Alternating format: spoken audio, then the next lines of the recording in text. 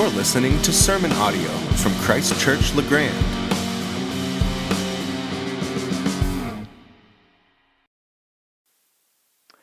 So grab your Bibles, Mark chapter 6. Before we jump in, I wanted to begin with just a little bit of reflection on last week. We covered the first 6 verses of Mark 6. It's kind of a gut punch section, really, where Jesus visits his hometown and is rejected. They send him packing, and he marvels at their unbelief. They set up this sort of series of straw man questions to tear him down, to disparage his identity, his wisdom, his ministry, his family, and then they determined to be offended by him. And he marvels at their unbelief. So Mark records this really just unapologetic record of Jesus' humanity. His seeming limitation or inability to influence his own family and friends. And there's also in there that grave warning we talked about last week, that Jesus marvels at their unbelief and then leaves them there in their unbelief.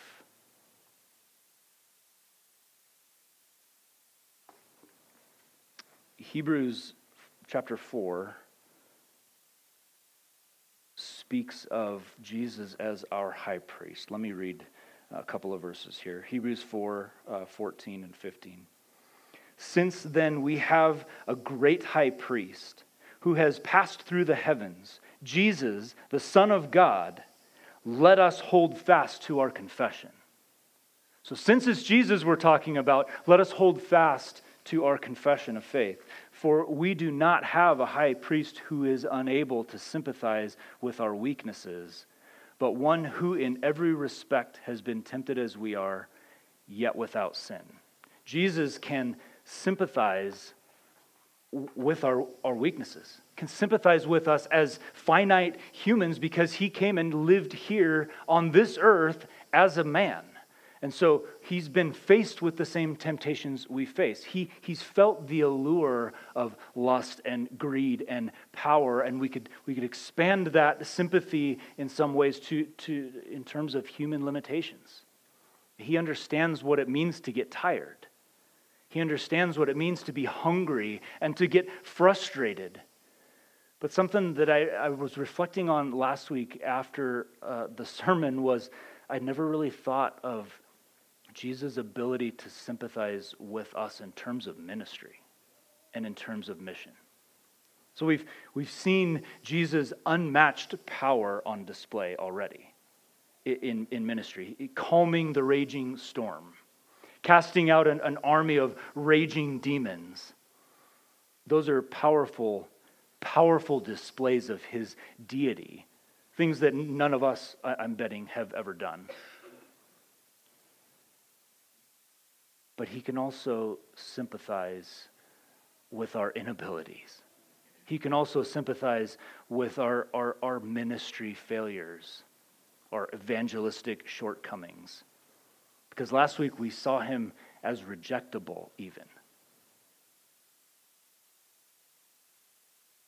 The gospel of Jesus is rejectable. And so we hold fast to our confession because it's Jesus we're talking about. This point, this idea, this story at the end of chapter, or at the beginning of chapter 6, where we see Jesus rejected in his own hometown, is sort of made all the more poignant just by where it's placed.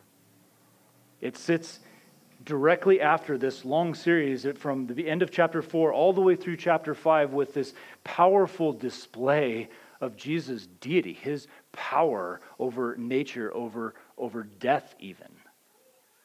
And then it sits right before this next passage we're going to be in tonight.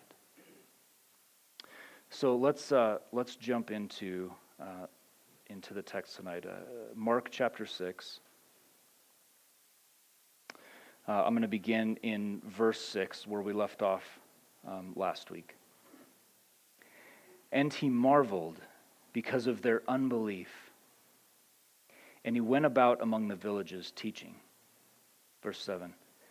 And he called the 12 and began to send them out 2 by 2, and gave them authority over unclean spirits. He charged them to take nothing for their journey except a staff, no bread, no bag, no money in their belts, but to wear sandals and not to put on 2 tunics. And he said to them, whenever you enter a house, stay there until you depart from there.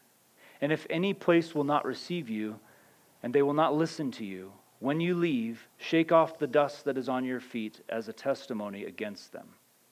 So they went out and proclaimed that people should repent. And they cast out many demons and anointed with oil many who were sick and healed them. So the way Mark's assembled these stories is to see massive, massive displays of Jesus' power, and then the story of his rejection in Nazareth, and what immediately follows that is Jesus sending his guys out on mission. But this is another one of Mark's famous sandwiches. You have the sending in verse 7, but they don't return until verse 30. So let's continue. Verse 14. King Herod heard of it, for Jesus' name had become known. Some said, John the Baptist has been raised from the dead. That is why these miraculous powers are at work in him. But others said, he is Elijah. And others said, he is a prophet, like one of the prophets of old. But when Herod heard of it, he said, John, whom I beheaded, has been raised. For it was Herod who had sent and seized John and bound him in prison for the sake of Herodias, his brother Philip's wife, because he had married her. For John had been saying to Herod, it is not lawful for you to have your brother's wife. And Herodias had a grudge against him and wanted him put to death, but she could not. For Herod feared John, knowing that he was a righteous and holy man, and he kept him safe. When he heard him, he was greatly perplexed, and yet he heard him gladly. But an opportunity came when Herod, on his birthday, gave a banquet for his nobles and military commanders and the leading men of Galilee. For when Herodias' daughter came in and danced, she pleased Herod and his guests. And the king said to the girl, ask me for whatever you wish, and I will give it to you. And he vowed to her, whatever you ask me, I will give you up to half of my kingdom. And she went out and said to her mother, for what should I ask? And she said, the head of John the Baptist. And she came in immediately with haste to the king and asked, saying, I want you to give me at once the head of John the Baptist on a platter. And the king was exceedingly sorry, but because of his oaths and his guests, he did not want to break his word to her. And immediately the king sent out an executioner with orders to bring John's head. He went and beheaded him in the prison, and brought his head on a platter and gave it to the girl, and the girl gave it to her mother. When his disciples heard of it, they came and took his body and laid it in a tomb. Verse 30 is the conclusion. The apostles returned to Jesus and told him all that they had done and taught. Why in the world is this much detail and this big of a story inserted right in the middle? There is a lot of detail in here. And so for the sake of just hitting a couple of pieces so that curiosity, maybe, for those of you who are super curious, curiosity isn't a distraction. There's a lot that could be said about history and who Herod is and this whole messed up family situation he's got going on here. This whole story is just rife with decadent debauchery, selfishness, betrayal, and arrogance. We could try to figure out which Herod is this. Herod was sort of like a family name, so there were multiple Herods. He was a tetrarch. He was not actually a king.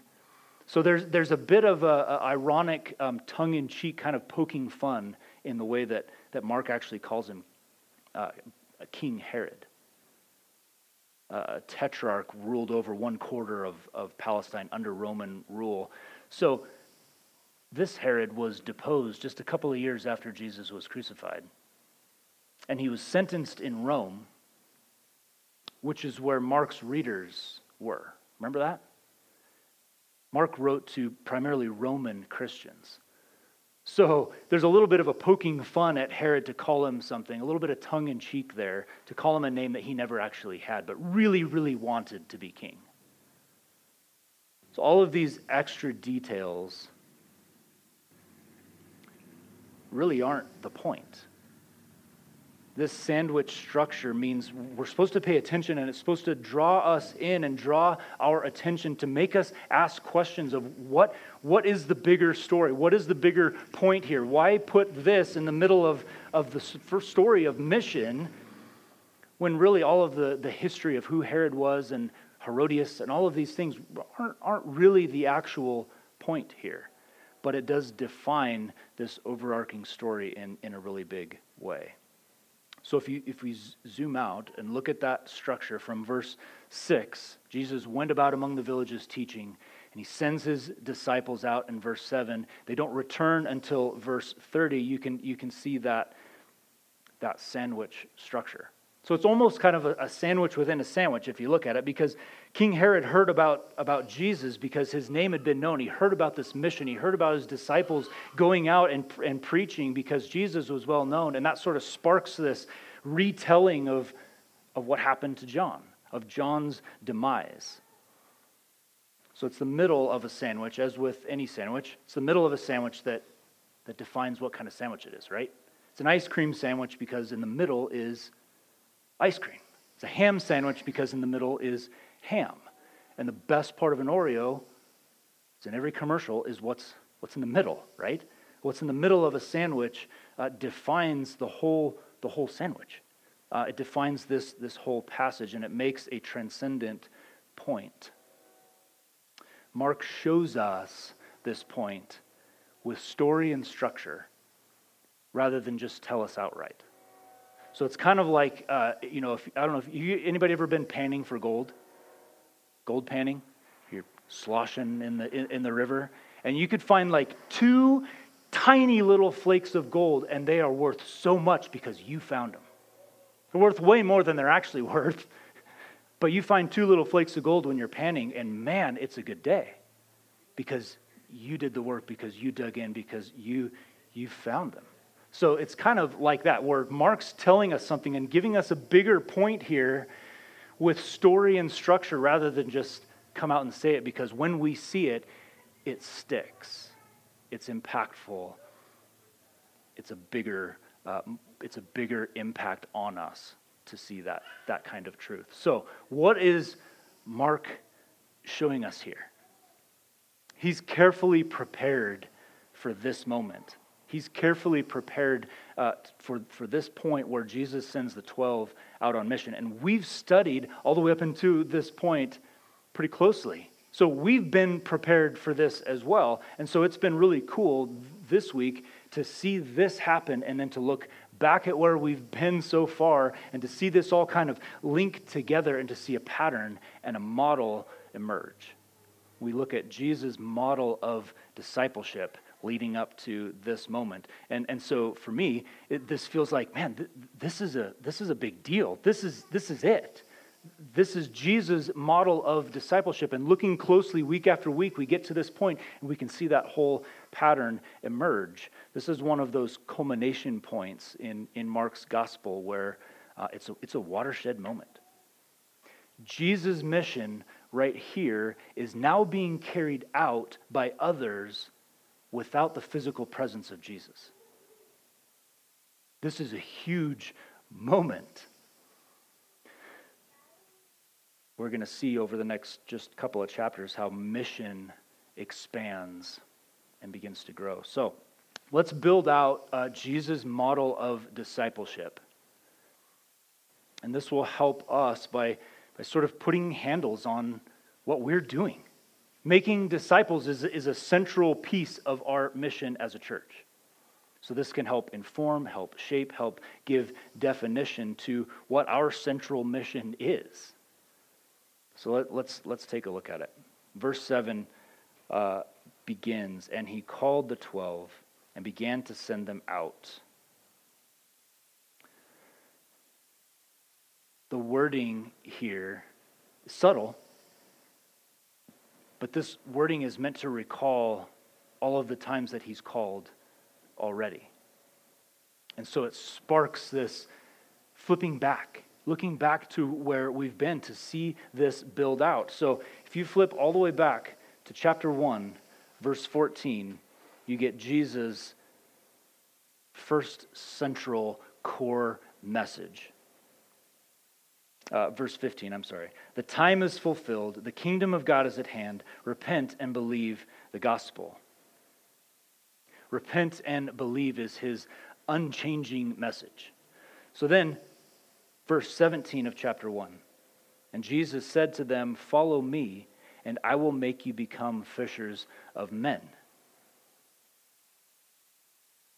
Jesus calls some fishermen on the shore to come and follow him, to be with him, and gives them a transformed purpose in life. They were fishing for fish, but I'm going to make you fish for men. I'm going to make something different of you. Come and follow me. Come and be with me. And if you remember, as we've gone through Mark, follow and following has always been a faith word in the book of Mark. Then in chapter 2, verse 14, Jesus calls Levi. And as he passed by, he saw Levi, the son of Alphaeus, sitting at the tax booth. And he said to him, "Follow me." And he rose and followed him. And then what happens after that? Do you guys remember? Jesus goes to Levi's house. So you have this, a bit of an expansion of what he means.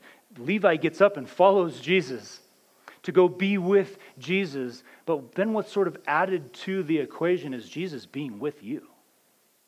He comes to Levi's house, the tax collector, the despised one. So there's a transformation of identity from tax gatherer to disciple of Jesus. Second sort of categorical piece, the first piece is just being called by Jesus. The second sort of categorical piece is being changed by Jesus, being changed in the presence of Jesus. Chapter 3, verses 13 and 14 was one of those pivotal moments we've looked at before. And he went up on the mountain and called to him those whom he desired, and they came to him. And he appointed the 12, whom he also named apostles, so that they might be with him, and he might send them out to preach. A little bit more definition, a little bit bigger idea of what he is, what he's been about, what his mission really is.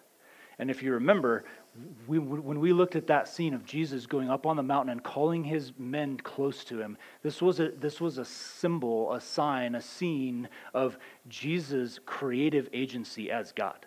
Because the word translated here as appointed is the same word for made.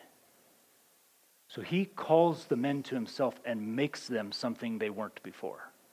An act of creative agency. And there was parallels we looked at back to Genesis, back to Mount Sinai, where God was making a new people, and Jesus here is making a new people. And so we get an additional piece. To be with Jesus is a significant piece of the mission, and to be sent by Jesus is now added to it. Another categorical piece as this has progressed is to know Jesus, to be in relationship with him. In chapter 4, verse 11 and 34, we covered a big section in chapter 4 that was this large section of Jesus teaching through parables. But if you remember, there was a significant piece in the middle of that. In verse 11, verse 10 and 11, and when he was alone, those around him with the 12 asked him about the parables.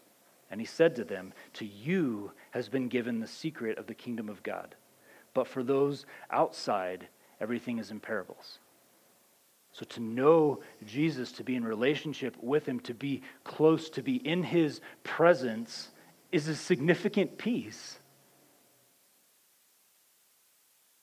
Here we get this parallel of private instruction with his disciples, alongside the public teaching as he's teaching the crowds and speaking in parables, but privately he's explaining to those close, explaining to those who are following what it is he's trying to say, what it is he's doing, why he's here. And so we get a little bit of that insider, outsider kind of a thing. Those who are close, those who are following, those who are in Jesus' presence are the ones that he's revealing everything to. And those who remain outside, they're only going to hear the parables. There was the scene a little bit later when Jesus' family comes to the house. Jesus is inside. They've come to stop him, to make him shut up. And he looks around the room in the house and says, who is my mother and my brother? It's these. Those who are close, those who are here for me, those who are in my presence, those who are here to listen, to follow in faith. This is who my family is. To be in Jesus' presence. And then chapter 5, really the end of chapter 4 and all the way through chapter 5 was the exposure to the real Jesus. If you remember that first story when he calms the storm in the boat, his disciples were terrified after the storm was calmed, realizing they were stuck in a boat with somebody that was a lot bigger and a lot more powerful than they had ever known before. And each story after that was the storms, the demons, the sick woman, the raising of the little girl, exposure to the real Jesus, to see his presence and his power, to see his deity and his humanity as he's tired in the boat, to participate with him in active ministry. And then the last sort of categorical piece in working through this model that leads us up to where we are now is to represent Jesus. Verse 7 in chapter 6, and he called the 12 and began to send them out, is an echo of chapter 3, verses 13 and 14. Those echo each other really closely. The moment where he creates the 12, names the 12, makes them on the mountain, and then here where he's calling to in order to send, there's tremendous parallels there, and we'll get into that a little bit later as well. The first part of chapter 6 is a bit of a gut check, a realization that if we're representing Jesus right, there's no guarantees. Rejection is probable, and he even tells them that as he sends them out. If any place won't receive you, if any place won't listen, he gives instruction for that.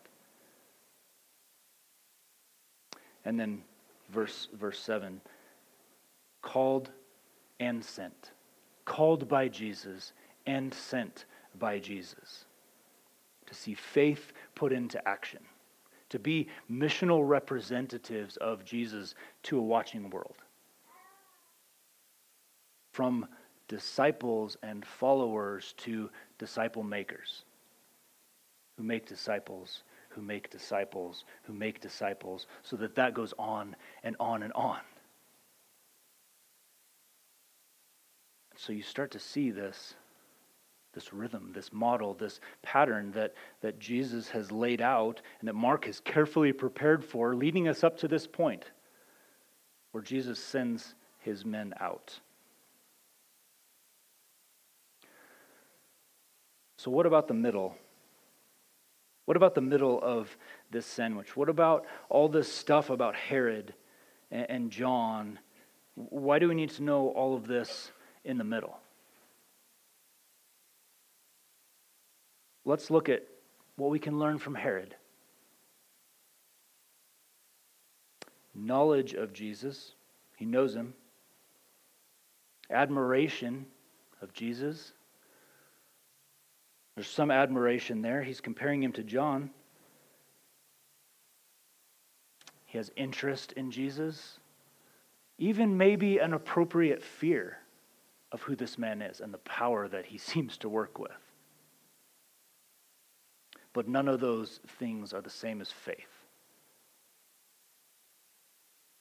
Faith in Mark's gospel was always represented by following Jesus, to be with Jesus, to experience him, to follow his example, to lay aside previous priorities and to obey his call to himself. It's sort of ironic that Herod seems to have a greater admiration for Jesus than his own family and his own people in Nazareth. He seems to have understood Jesus' identity and Jesus' power more completely than his family and his friends. Because he recognized Jesus. This must be John the Baptizer being raised from the dead. This guy's amazing, powerful. Something big's going on. He's on the level with all of the prophets of old. So there's a bit of a sort of a point of contrast with those first 6 verses where we saw Jesus, that painful rejection in his hometown. And here we see Herod, who doesn't have any faith either, but seems to know a little bit more. So it's almost like the demons that we've seen repeatedly in the book of Mark, who have a more complete knowledge, a more correct idea of the person and identity of Jesus than the people around them. But Herod does not follow Jesus.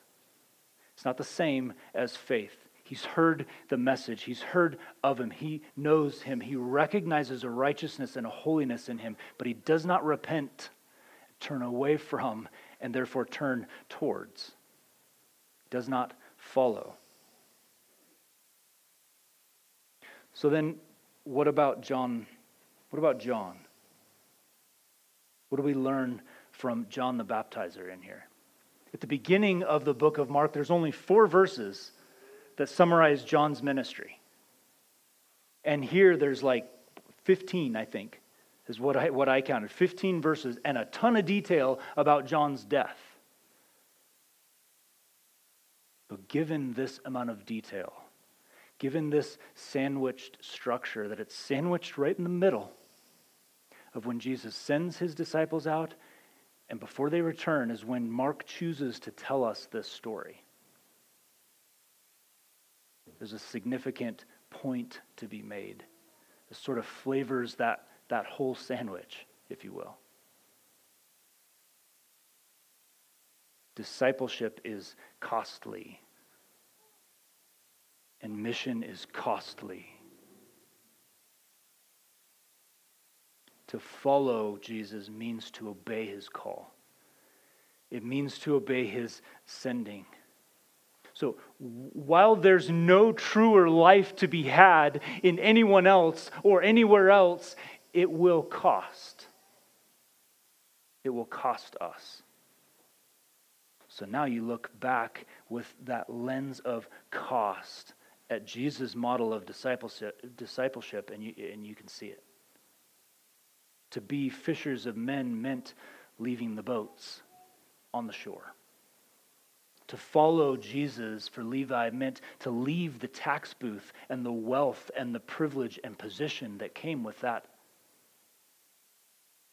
Those are both action-oriented examples of repentance. Turning away from and therefore turning towards Jesus. To follow Jesus meant going away to the mountain, going away with him to desolate places, following where he's leading. It meant study. It meant private lessons. It meant participating in the public lessons. It meant learning hard lessons. It meant managing crowds and touching the sick people and the beggars and the lame and the lepers. It meant sailing a boat through the storm and facing an army of demons and comforting a sick woman and feeding a little girl who was dead just a few minutes ago.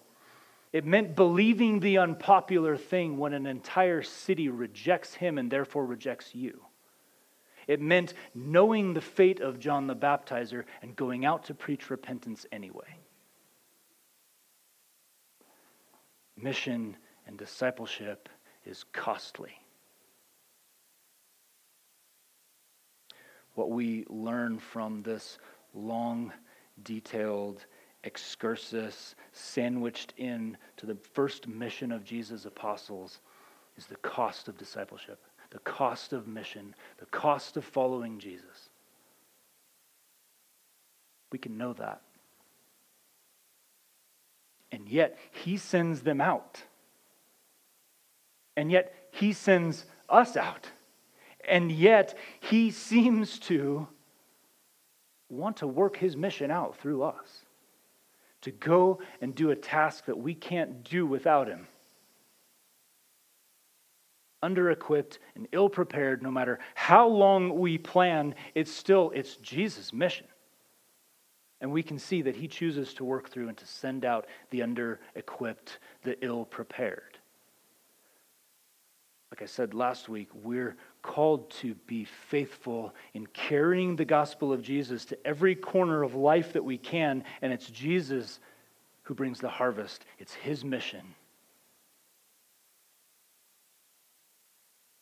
This is one of only 2 times in the entire book of Mark that Mark turns the camera, so to speak, turns the camera away from Jesus and tells us a story about someone else. Both of them are about John. 4 verses in chapter 1 about John's ministry, and 15 verses here about his death. What do we see from John's example of life? This is the only other primary character in the book of Mark. His sudden appearance in chapter 1, and then these are his words. After me comes one who is mightier than I. Elsewhere, John says, he must increase and I must decrease. That's a right posture towards Jesus. John was a forerunner as a preacher, proclaiming repentance and proclaiming that one was coming who was mightier. Jesus proclaimed repentance and belief in himself. John's the forerunner, Jesus is mightier. With regard to crowds, many people went out to be baptized by John. But for Jesus, the crowds followed him and have lasted down through history. We gather here in the name of Jesus, not John. Right? As a disciple maker, John clearly had disciples who followed him and who served alongside him. But Jesus' disciples have multiplied for 2,000 years, making disciples who make disciples, and it's Jesus' disciples, these men, these 12 men, who planted churches that plant churches that plant churches, so that 2,000 years later, across the world, there'd be a handful of people gathered in a concert venue in La Grande, Oregon in 2019, proclaiming the name of Jesus and worshiping God and endeavoring to be disciple makers. John was the forerunner, and Jesus is mightier. John was a forerunner in arrest. His arrest is just sort of a footnote as Jesus steps onto the scene in chapter 1. Jesus' arrest was prominent, wrought with betrayal and with drama in a public city, in the holy city of Jerusalem. John was a forerunner in death, beheaded, out of sight in some jail cell. They're not actually even sure where he was. But Jesus was crucified on a Roman cross, on a hill, in Jerusalem, in front of thousands, at the demands of the crowd, by the demands of the prominent leaders of the Jewish community, and allowed by, with full knowledge, by high-ranking Roman officials. John was laid in a tomb, it says in verse 29, and that's where his body still is. That last act of honor by his disciples. Jesus was laid in a tomb, but he's not there anymore. John was a forerunner, proclaiming Jesus, and Jesus is mightier. In Matthew 11, verse 11, Jesus says, "Truly I say to you, of those born of women, there has arisen no one greater than John the Baptist." So Jesus says that the greatest man that had yet been born of a woman is John the Baptist, and yet he was arrested because he stood for and proclaimed what is true and right. He was imprisoned as this offensive oddity, and then he was beheaded as a party favor.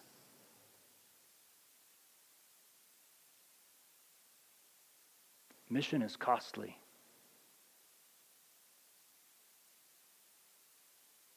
So now you know. Discipleship is costly. To follow Jesus will cost us something.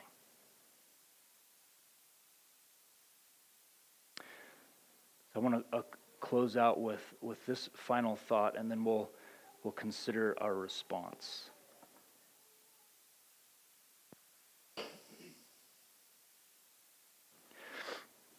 Jesus models for us what discipleship looks like throughout the book of Mark. We can start to piece together and build out a model of what it means to make disciples like Jesus did.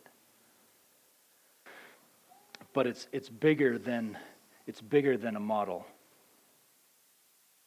It's a watershed moment. Like I said before, this is the first time that the mission of Jesus is carried forward without his physical presence. This is a big deal. And he marks this in a really stunning way that we've got to see. If you have your Bibles, flip all the way back to Exodus chapter 12. Or write that down and look it up later.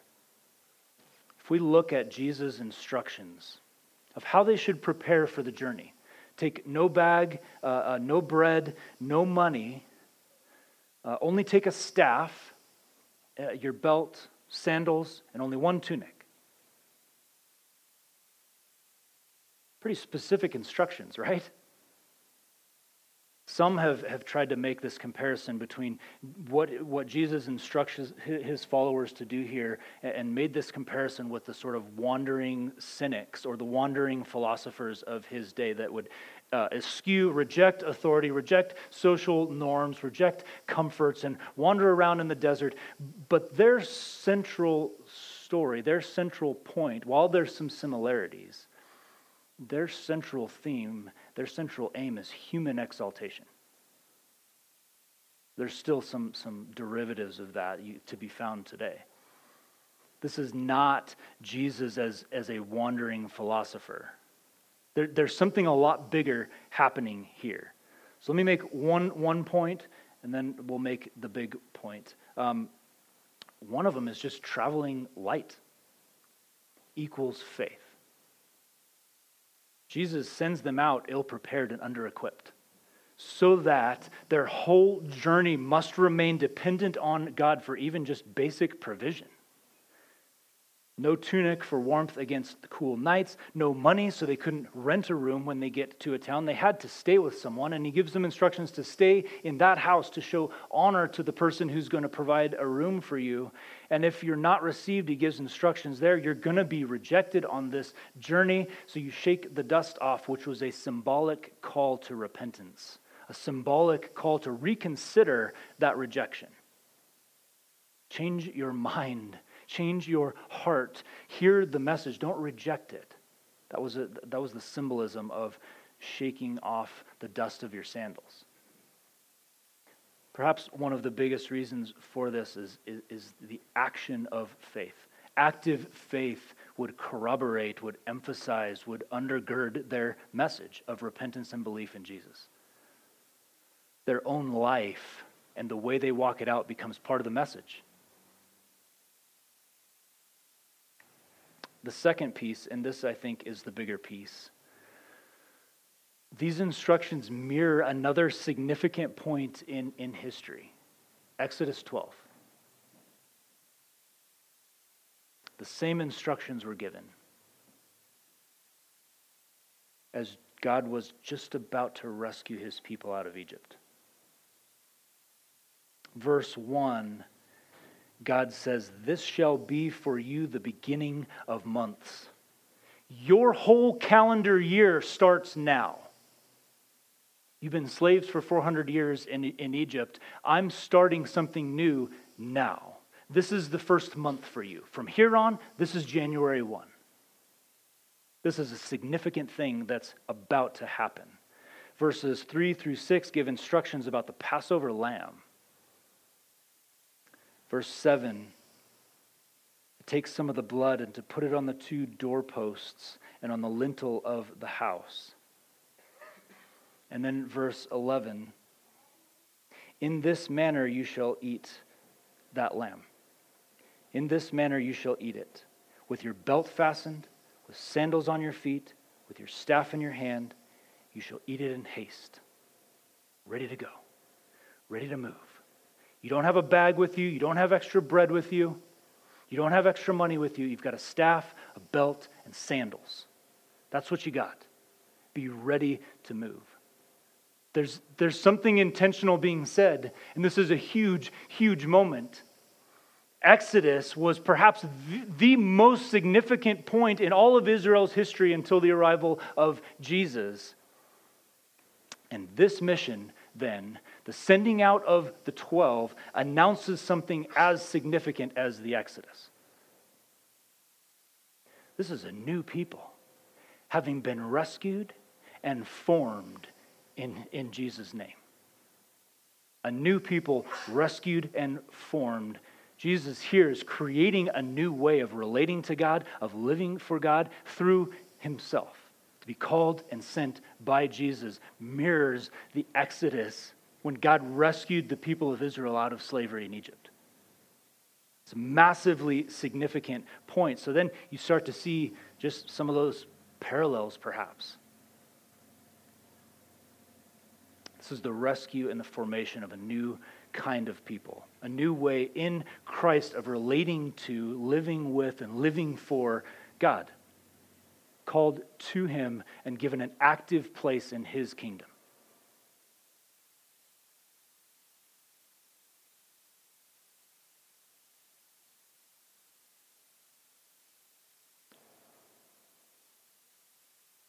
The way this story is structured,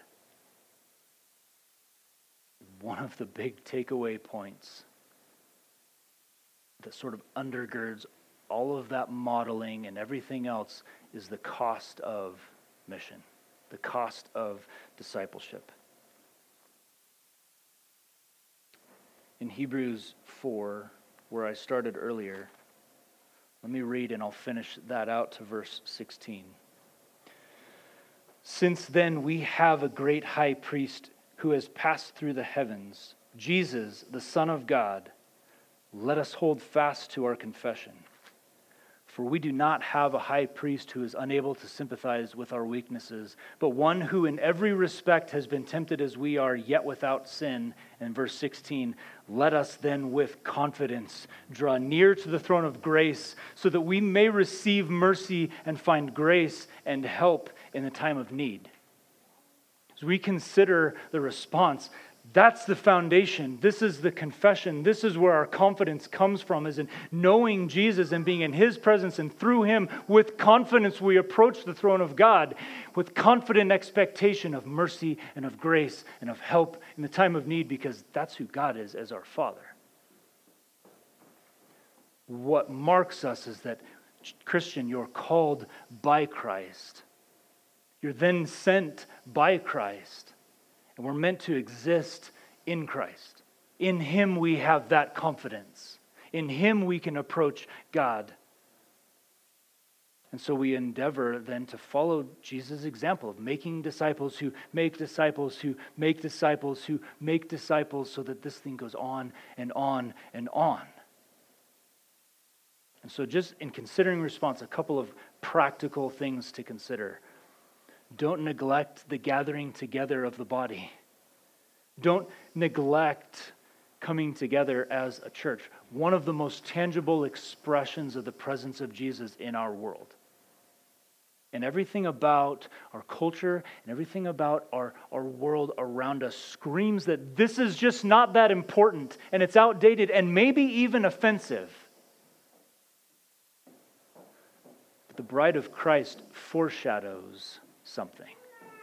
The gathering together of his people foreshadows something, imperfectly, certainly. But the bride of Christ foreshadows an eternal gathering around Jesus, with every tribe and every color and every language and every occupation and every background, feasting, worshiping, laughing, singing together with Jesus without need, without want, without disease, without fear. No more planning, no more striving, just in Jesus' presence and made whole, truly made whole then. Second, don't discount time spent together. Like going to grab a coffee or going to grab a beer or meeting someone for lunch. Don't discount those times. Time together in one another's presence means, according to Scripture, that it's in the presence of Jesus as well, right? Don't discount those times. I've mentioned this before, but there's this idea, this sort of, I don't want to use the word magic, but the magic of the table, what happens when we gather together for a meal, when we come to the table together, echoes something, and it tugs at our heart for something, because we're meant for relationship with Jesus, and at the end of days we gather around a huge table for a feast for eternity. So you feel that when you get together for Thanksgiving. That's why Thanksgiving's awesome. I mean, turkey's pretty good, but Thanksgiving is awesome because it starts to echo something. It's a shadow of something. And so those kinds of things, stopping to grab a sandwich with somebody, is always an opportunity. Always an opportunity for mission and discipleship. Always. So don't discount those times. Last, don't miss the call to be a disciple of Jesus and a disciple maker. Don't miss that call. It's here. If this is your church, the opportunity to be a disciple of Jesus and a disciple maker for him on mission, that's what we're about. So don't miss that call. The rhythm and the mission of the church is to gather like this and to scatter on mission day after day, week after week, to make his name famous as far as we can reach. There's kind of a cool line in there where it says that Herod had heard of it because Jesus' name had become known. Jesus had become famous so that it made it all the way to the top. But the transformative power of Jesus is in the faith-filled relationship with him and building relationships with his people. We're not meant to do it alone. We weren't built to do it alone. We're better together. If that's easy enough to remember, just remember that. We're better together. That's how we were built, for relationship.